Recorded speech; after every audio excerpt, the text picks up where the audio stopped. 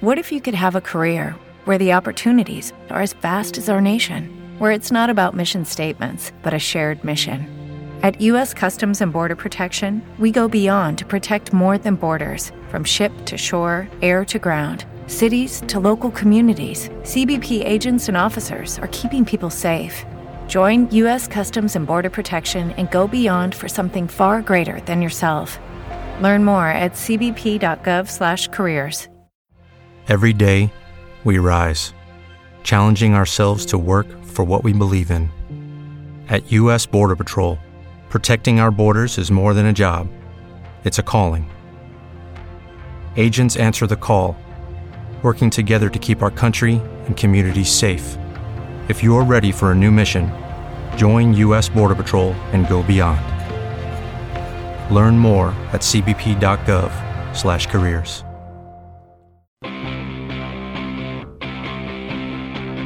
3, 2, 1, 0. All engine running. Liftoff. We have a liftoff. It is 9 after the hour. I am Erick Erickson. This is WSB. A prosecutor has announced this afternoon that he's going to file murder charges against 3 Washington County Sheriff's deputies for tasing a 58-year-old man to death. He was acting suspiciously. The prosecutor is going to go for felony murder, involuntary manslaughter, false imprisonment, aggravated assault, simple battery, and misconduct charges against the 3 police officers. You may remember this case, July 8th. Uri Lee Martin, he was walking along the road in Sandersville. Now, there was no evidence presented he was breaking any laws, but the police officers came up on him and they tased him and he died. So that is happening. I want to start, though, with the Etowah High School situation, because there was another situation there today. Rumors spread that led to police officers going to 2 schools in Cherokee County after the Etowah High School situation. There's the Etowah High School and the E.T. Booth Middle School campus that were involved. Now, bringing you guys up to speed on this, my wife actually heard about this because she read about it on Facebook. She does not keep up with the news. But we had the 2 high school students, 17-year-olds, Alfred Dupree and Victoria McCurley, who were arrested earlier this week on attempted murder charges and other charges for allegedly threatening students, staff members, the campus itself, homemade improvised explosive devices. They were essentially planning what the sheriff in Cherokee County called another Columbine. Not a good situation. They are, Dupree is of Ackworth, McCurley's of Woodstock, and Alfred Dupree kept a diary. And they had a list of students at the school, potentially of faculty as well, but we know of students who were targets of theirs that they wanted to kill. It is a horrifying situation, and someone reported them. We do not yet know who turned them in, made a phone call, and got the police looking into the situation. We had a caller here at WSB the other night during Mark Arum's show who said he was the father of one of the students who had been targeted. We also have the situation where we last night on this program had someone call who claimed to go to a parent of one of the kids familiar with Alfred Dupree, who said that he had a close relative who just overdosed on drugs, and that there were home life issues, a terrible situation. And everyone, of course, asking the question of what leads 2 kids to do this. And we don't know a lot. There have been some suggestions of bullying now that have come out in the last 24 hours, some suggestions of comments on social media, which led some kids to be targeted. I want to tread very carefully on saying something. And I hope everyone understands my meaning here, that it is not to be negative, because there are only 2 people to blame in the situation. and that is the girl and the boy who will be tried as adults. But I am mindful from my own kids' situation in their school that there are bullies out there. And, I mean, we've had a situation with our kid where multiple parents felt the administration wasn't doing what needed to be done despite reports. And I sometimes wonder if other kids understand how their behavior is provoking someone who already doesn't feel like who already knows they don't fit in.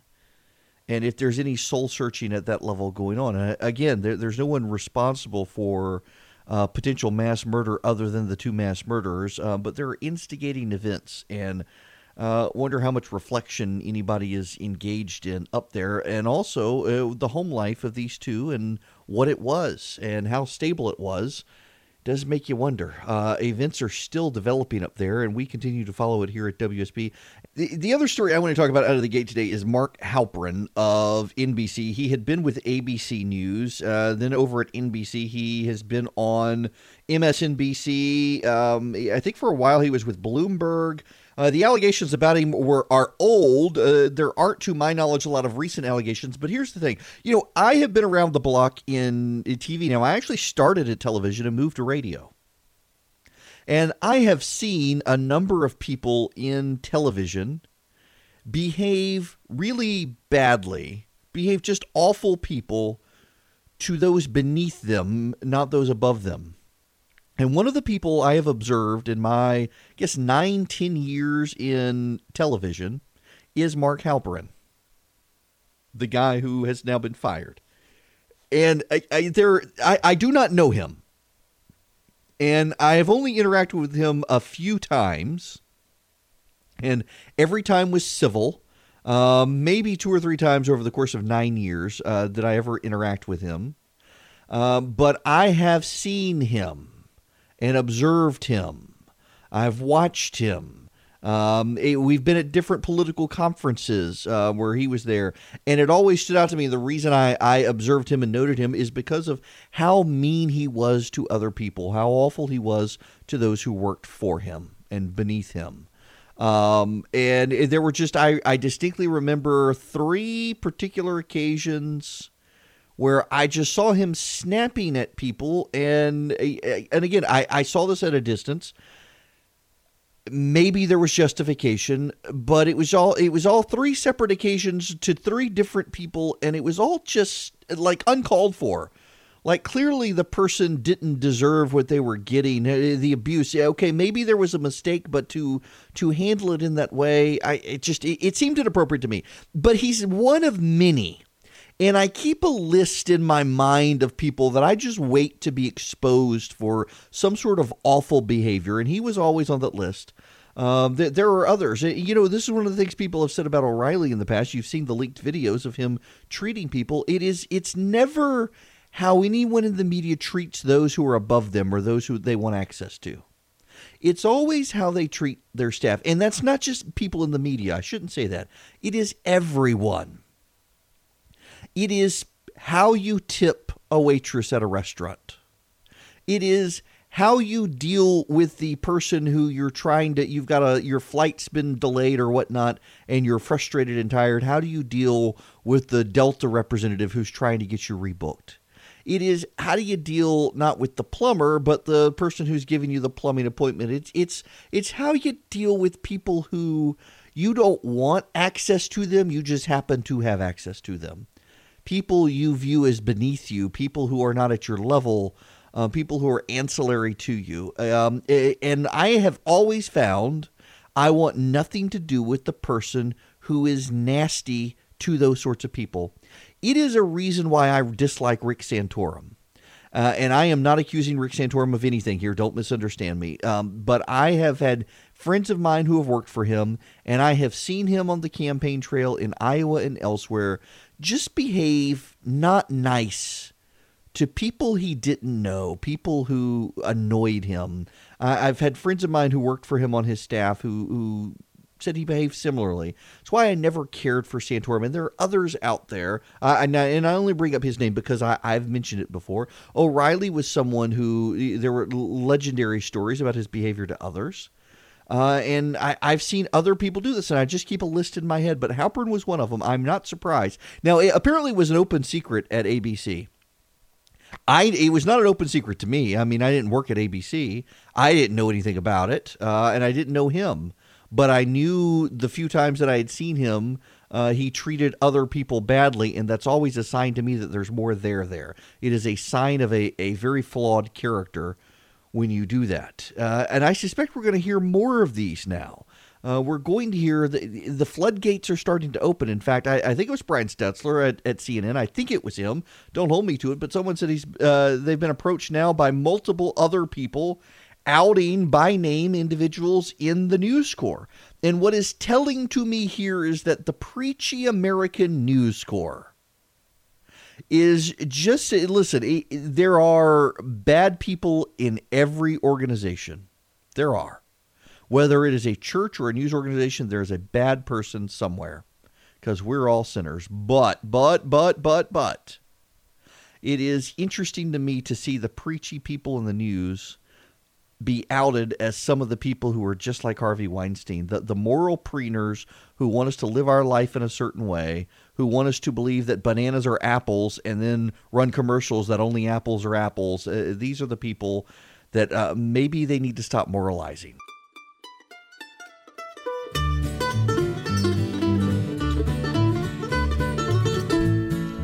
Oh, well, I'm going to stay local here on an issue that is going to enrage some of you I know. Elena Parent, who is a Democratic state senator in Atlanta, says she's going to pre-file legislation to allow local governments to get rid of Confederate monuments. There is currently a state law in Georgia that prohibits Confederate monuments from being relocated, removed, concealed, obscured, or altered in any fashion. That's the language. But governments can take action to preserve or protect the monuments. Now, Decatur has passed a resolution trying to get the legislature to allow them to get rid of a 30-foot obelisk outside their county courthouse, former county courthouse. And they've also asked the county attorney to find a legal way to remove the monument. Now, there was a compromise floated a while back that would allow any city to get rid of Confederate monuments by allowing them to be moved to Stone Mountain. That's not legislation. It may go somewhere. It may not. Here's my issue with this, and we got to go to Virginia, where 48% of Democrats in Virginia are opposed to getting rid of Confederate monuments. 47% of black voters in Virginia are opposed to getting rid of Confederate monuments. 80-some-odd% of Republicans are opposed, and 60-some-odd% of independents are opposed. It is a majority position in Virginia to not get rid of Confederate monuments, that they should be viewed as part of the cultural heritage, whether you like them or not, as opposed to propping up white supremacy or something. But it's all the rage these days to get rid of Confederate monuments. And I want to talk about it when we come back. We'll take your calls as well. 404-872-0750, 1-800-WSB-TALK.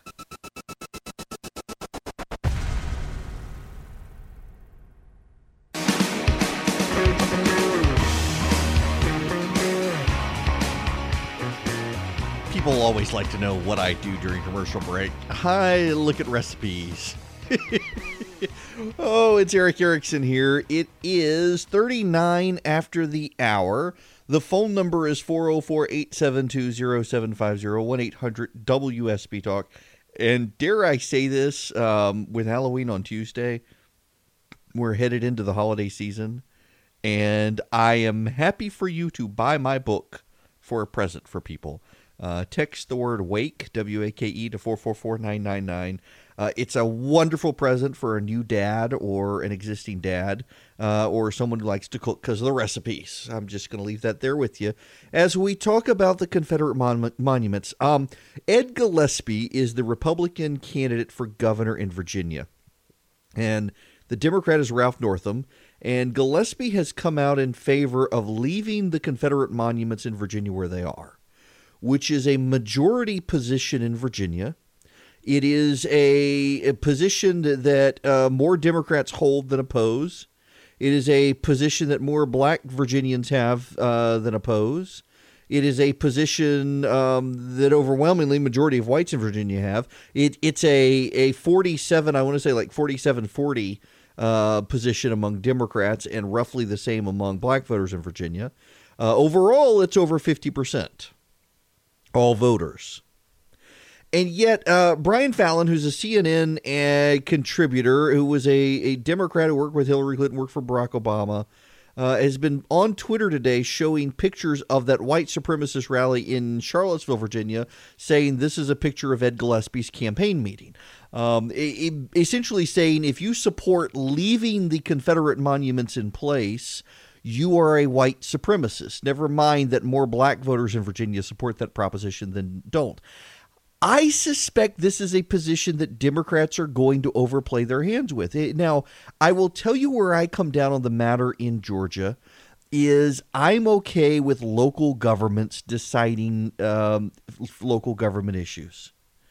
And if a local government has to use its taxpayer dollars to maintain property where a Confederate memorial is, then they should be allowed to deal with a Confederate memorial. Now, that does not mean I'm in favor of getting rid of them. If I was on a city council, I would support keeping them. I think it is a historic issue. Most of the monuments here in Georgia were put up after the Civil War, not during Jim Crow era. They were to honor, in many cases, fathers and grandfathers. I think they've gotten a bad rap from a lot of historic revisionists, people who read Howard Zinn and aren't that bright. But I don't think that the state should impose one size fits all. There are very liberal places in the state like Decatur that want to get rid of their Confederate monuments. And I think they should be allowed to if they want to. There are conservative places in the state that don't. To a degree, I'm okay with the compromise of move them all to Stone Mountain. If your city wants to get rid of the monument, as long as they are respectful and not destructive and preserve the monument and cart it off to Stone Mountain, I don't have a problem with that, honestly. Because there are some areas of the state that have moved on, that want to move on, that feel like the statues are in anchors, and they're overwhelmingly liberal. I have no desire to live in Decatur. I go to Decatur to restaurants on occasion, but even then there are some awesome restaurants in Decatur, and I just don't care to go to Decatur. It is the one place I am guaranteed to encounter someone who knows who I am, who doesn't like me, and instead of being polite is a jerk. I avoid Decatur like the plague if I can. But if they want to get out, if they want to cart their monuments off, let them. I think it's a local issue. I think that politics at the most local level is politics at the best level. And you're allowed to have a difference of opinion. We should agree to disagree respectfully. A one-size-fits-all policy in the state, I think, is silly. I understand why they did it. And there was a lot of foresight because they saw what was coming. But still, that's my view on it. Now, I just, again, going back to the original point here with this, I think that Democrats are in the process of overplaying their hand on a lot of these cultural fights. And I think there's a lot of polling that bears that out as well, that nationally, remember, nationally in 2016, I've seen several people circulating a tweet today from a prominent conservative saying in 2016 the polling was wrong. It hasn't gotten any better. Actually, the polling in 2016 was right. The national polling in 2016 was right. It came within, I think, 3/4 of a point of getting the election exactly right, with Hillary Clinton winning the popular vote. A poll is a measure of the popular vote, not of the Electoral College. Those of you who say the polling was wrong, you're wrong. But the polling, like the national vote, was weighted with people in California and New York. In fact, if you subtracted out the polling of people from California and New York, according to several pollsters I've talked to, you would have seen that Donald Trump was actually winning the national vote.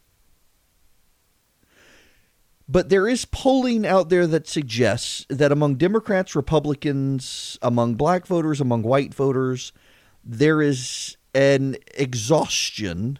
As much with the Trump presidency, there is an exhaustion with the culture war, the never-ending culture war, the left's continued advancement, the left's continued belief that they are dominant, they are right, and dissent is not patriotic but must be stamped out. And the Confederate monuments play into this because it's not about the Confederate monuments. They would not be going after statues of Abraham Lincoln. It was about Confederate monuments. They would not be throwing red paint on statues of Teddy Roosevelt, as happened in some college campus overnight. If it was about the Confederate monuments, it is about the revision of American history. It is about the repackaging of American history. Howard Zinn has probably done more damage to the brains of Americans than any other person. Howard Zinn wrote The People's History of the United States. He got basic historic facts wrong, and yet people on the left continue to read this book as if everything he wrote was true, when the vast majority of it is a bunch of hooey. He was deeply communist, anti-American, who wrote this history of the United States as victims and victimizers, packaged in that way, gets a bunch of uppity hipster college students to believe it, and they all go out charging, wanting to rewrite American history. They believe that American history started with sin, even though they don't believe in the concept of sin, and it needs to be purged, and the way you purge it is to upend society by getting rid of all the historic figures in America, who are all, according to Howard Zinn, bad victimizers, from George Washington to Abraham Lincoln to you name it. And the problem is that if you allow groups to start dismantling these monuments, they're not going to stop at these monuments. And you may not believe it, but remember, I mean, it goes back to gay marriage. 10 years ago, it wasn't on the agenda. People were saying, no, it's never going to happen. And people were saying it is going to happen, and then they're going to start going after Christians. They said, no. Well, then it happened, and they're going after Christians. Don't believe them when they say they're going to stop at the Confederate monuments. That's just their initial pretext to begin the purge and rewriting of American history.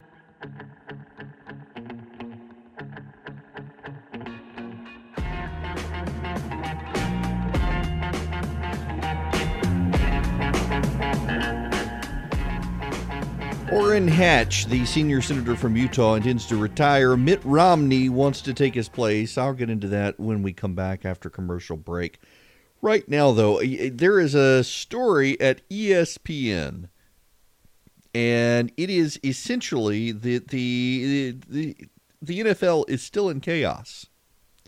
Ratings are still causing all sorts of problems. We've got the owner of the Texans now apologizing after comparing the NFL protest to inmates running the prison. He should have said asylum, but it was easy for them to claim racism for him saying the prison. And you got viewers fleeing the NFL, but viewers are also fleeing ESPN. That's the irony here. ESPN reporting this story, the politicization of ESPN. You got the Barstool Sports fiasco at ESPN. Everybody should have known that was going to happen. They've just, everything is so political now with these guys, and they've invaded it with so much social liberalism, and they don't even see it because all of their friends in the bubble agree with them. So you're just going to continue to cause them problems. When we come back, Orrin Hatch and Mitt Romney.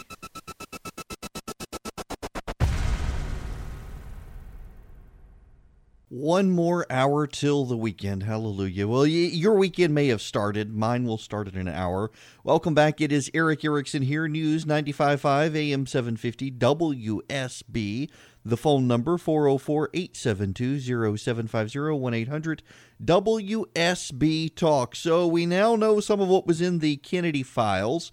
It appears that a couple of weeks before Lee Harvey Oswald committed the assassination, that he was recorded speaking in broken Russian to a KGB agent. But this is actually the really interesting part of it.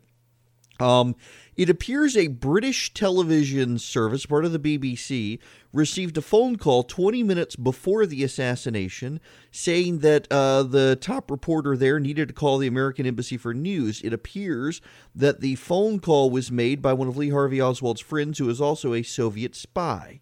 So all things point to the Soviets except this. The internal communications within the Soviet Union leadership at the time believed it was a right-wing plot to stop Kennedy, who they believed they had a good working relationship with, that because they had a good working relationship with him, They believed that right-wingers in the United States had assassinated him, and this worked its way up through and was shared by the leaders in the Soviet Union. What it appears from the files, these are some analysts this afternoon who are looking into it, suggest that it was more likely that Lee Harvey Oswald was connected to the Cubans, not to the Soviets, but the Cubans had sympathizers within the KGB who were far more radically Soviet than the Soviets were. And so it could have been tied into Cuba. Also, J. Edgar Hoover tried to get a confession out of Lee Harvey Oswald before he died after Jack Ruby killed him because he was desperate for the public to believe that Lee Harvey Oswald really was the shooter. Now, all of the filings released are consistent that Lee Harvey Oswald was the assassin. I know there are still people, I've got relatives in my family who have conspiracy theories about second shooters, third shooters, CIA involvement, whatnot. And there is the CIA has kept some of its files cut short because of national security reasons, and I suspect it had more to do with the Soviets and the Cubans than it had to do with the CIA itself. Those files still may be released in a few weeks. But it's just fascinating insight into a long ago history that still gets people's curiosity up about what happened. Lee Harvey Oswald killing Kennedy. And there was a fascinating article in the Claremont Review I read where essentially, Lee Harvey Oswald's been made some sort of martyr to conspiracy. People believing that he was not the lone gunman or that he even was the gunman, that he was set up. And there is no credible documentation out there to believe it, but people like to believe a conspiracy theory. I got loads of friends who believe loads of conspiracies, and as I said yesterday, in the age of fake news, it becomes easier to believe the conspiracy than to believe the truth. Much as there are so many people who are convinced to this day that Jesus of Nazareth died and his supporters stole the body and wove an elaborate conspiracy together that they were all willing to be executed for. It makes no sense when you really think about it deep down, but boy, the conspiracy gets people excited, and the Lee Harvey Oswald one has gotten people long excited.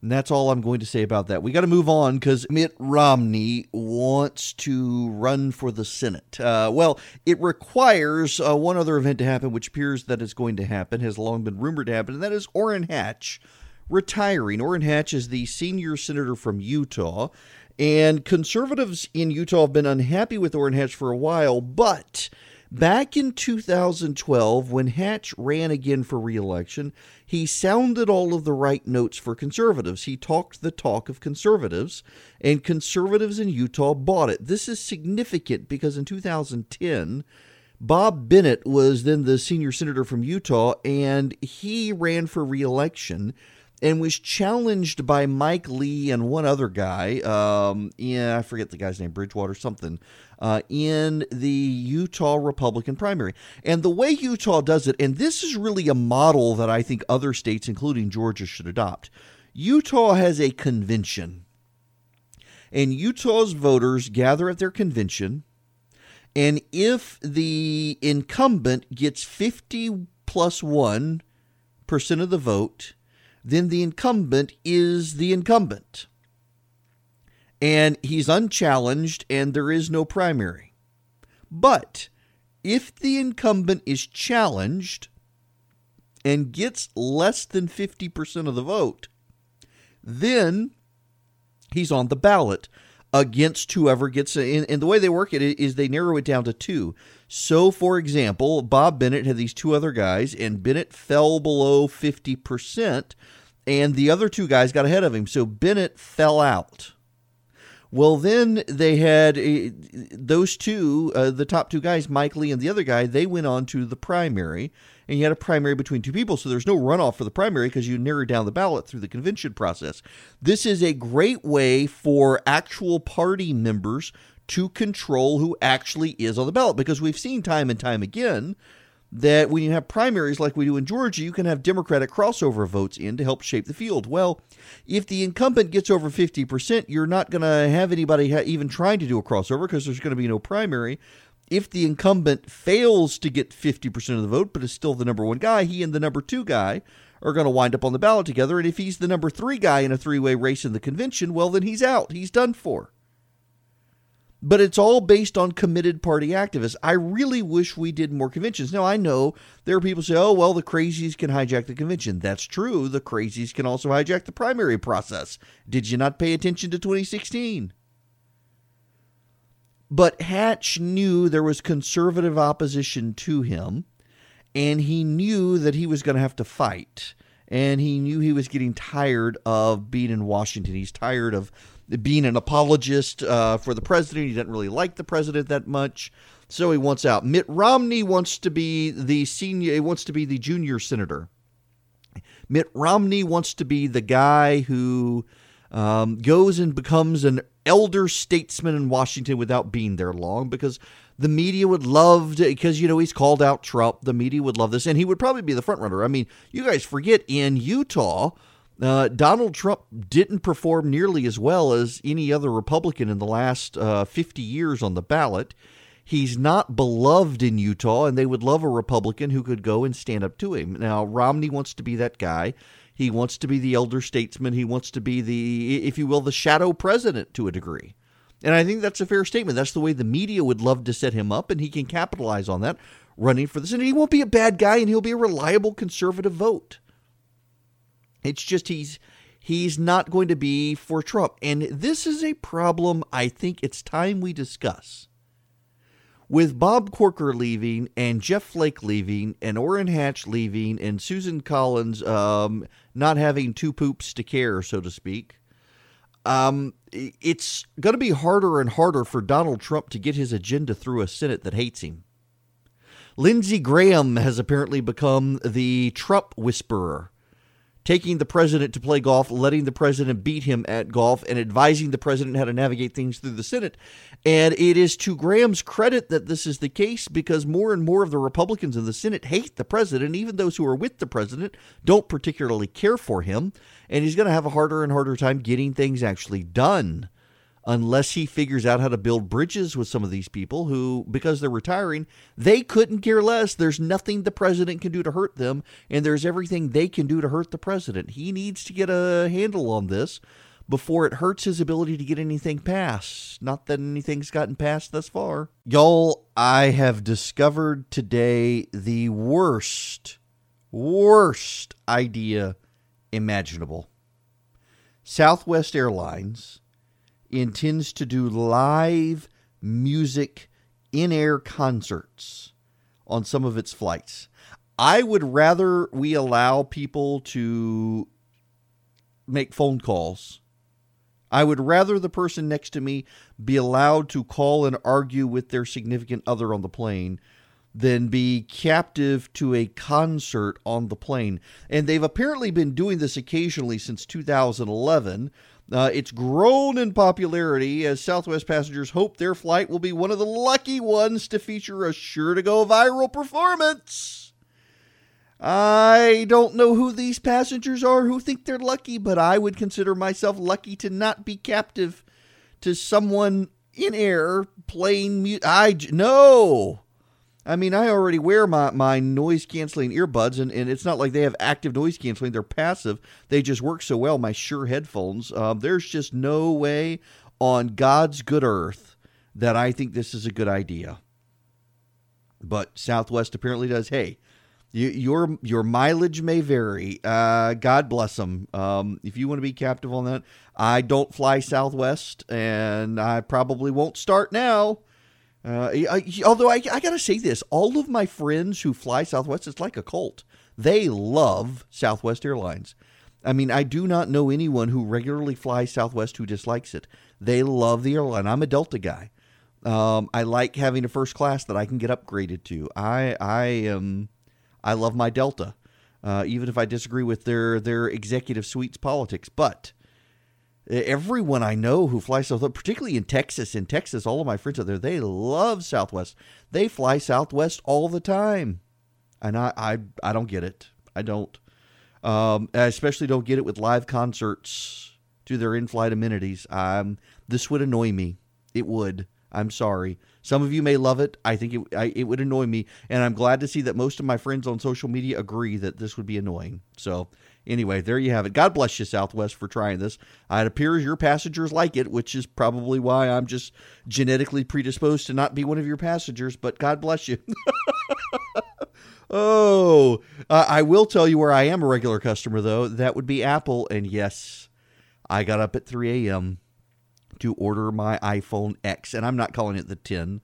I'm calling it the iPhone X because it has the letter X. It doesn't have the number 10. The iPhone 8 has the number 8. The iPhone X has an X, so I'm calling it the X. There's no way I'm calling it the 10. And you can mock me all you want, but I'm not going to do it. Okay.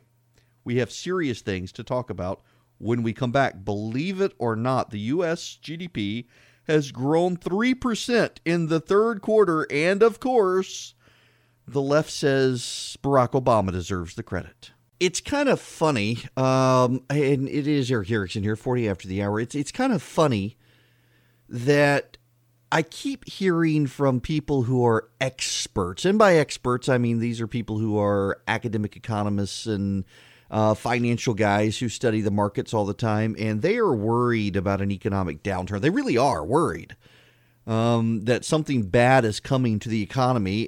Meanwhile, I keep seeing surveys that consumer confidence is up and people are more optimistic than ever before. You would never know that from social media before, which is another commentary on social media. But the economy has grown now 2 quarters in a row, 3% economic growth despite the hurricanes. I mean, this from the Wall Street Journal. The U.S. economy posted its best 6-month stretch of growth in 3 years, rebounding quickly from 2 hurricanes, showing momentum headed into the final quarters. Gross domestic product, the broadest measure of goods and services made in the U.S., expanded to a 3% annual rate in the third quarter. Output grew at a 3.1% rate in the second quarter. The last time the economy strung together 2 quarters of at least 3% growth was mid-2014.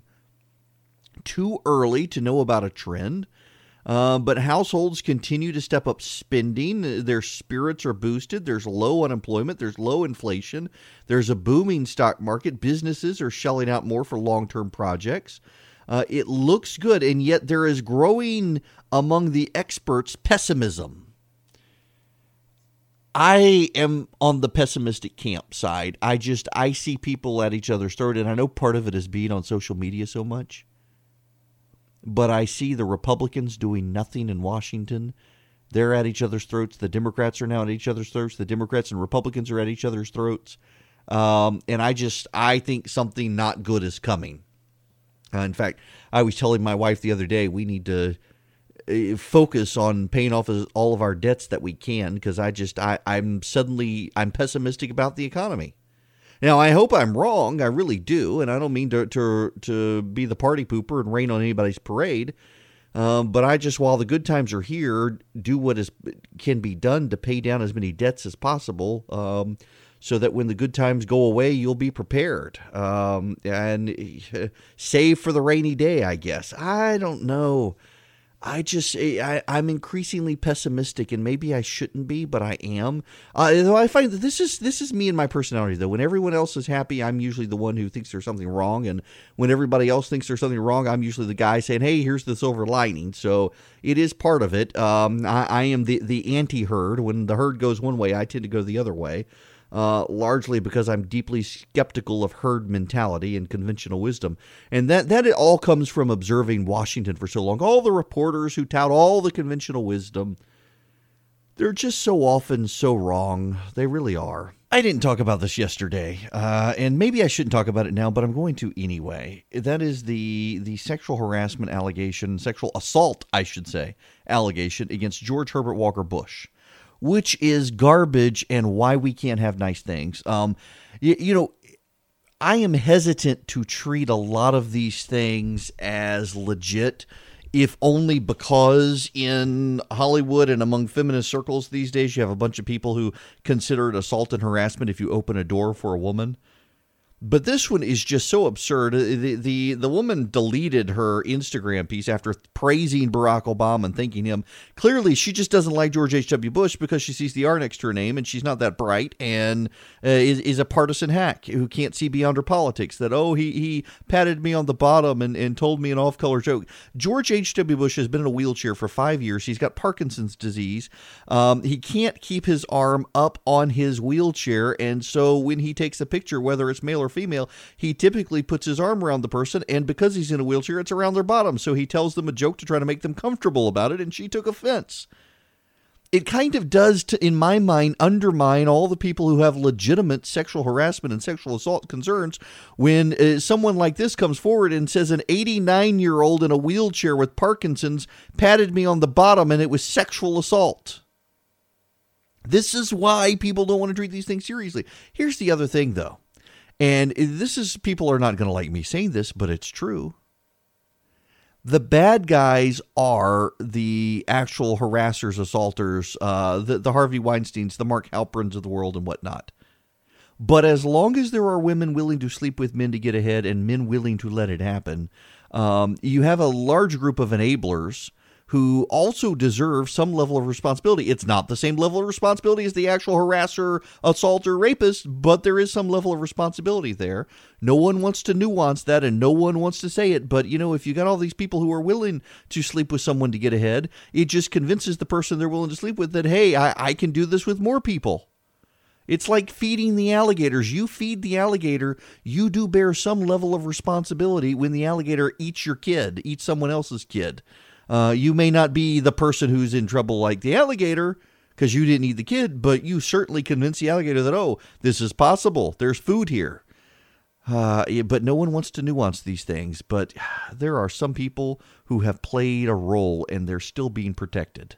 My publisher has asked me to tell you guys that you should order my book if you haven't by texting the word WAKE.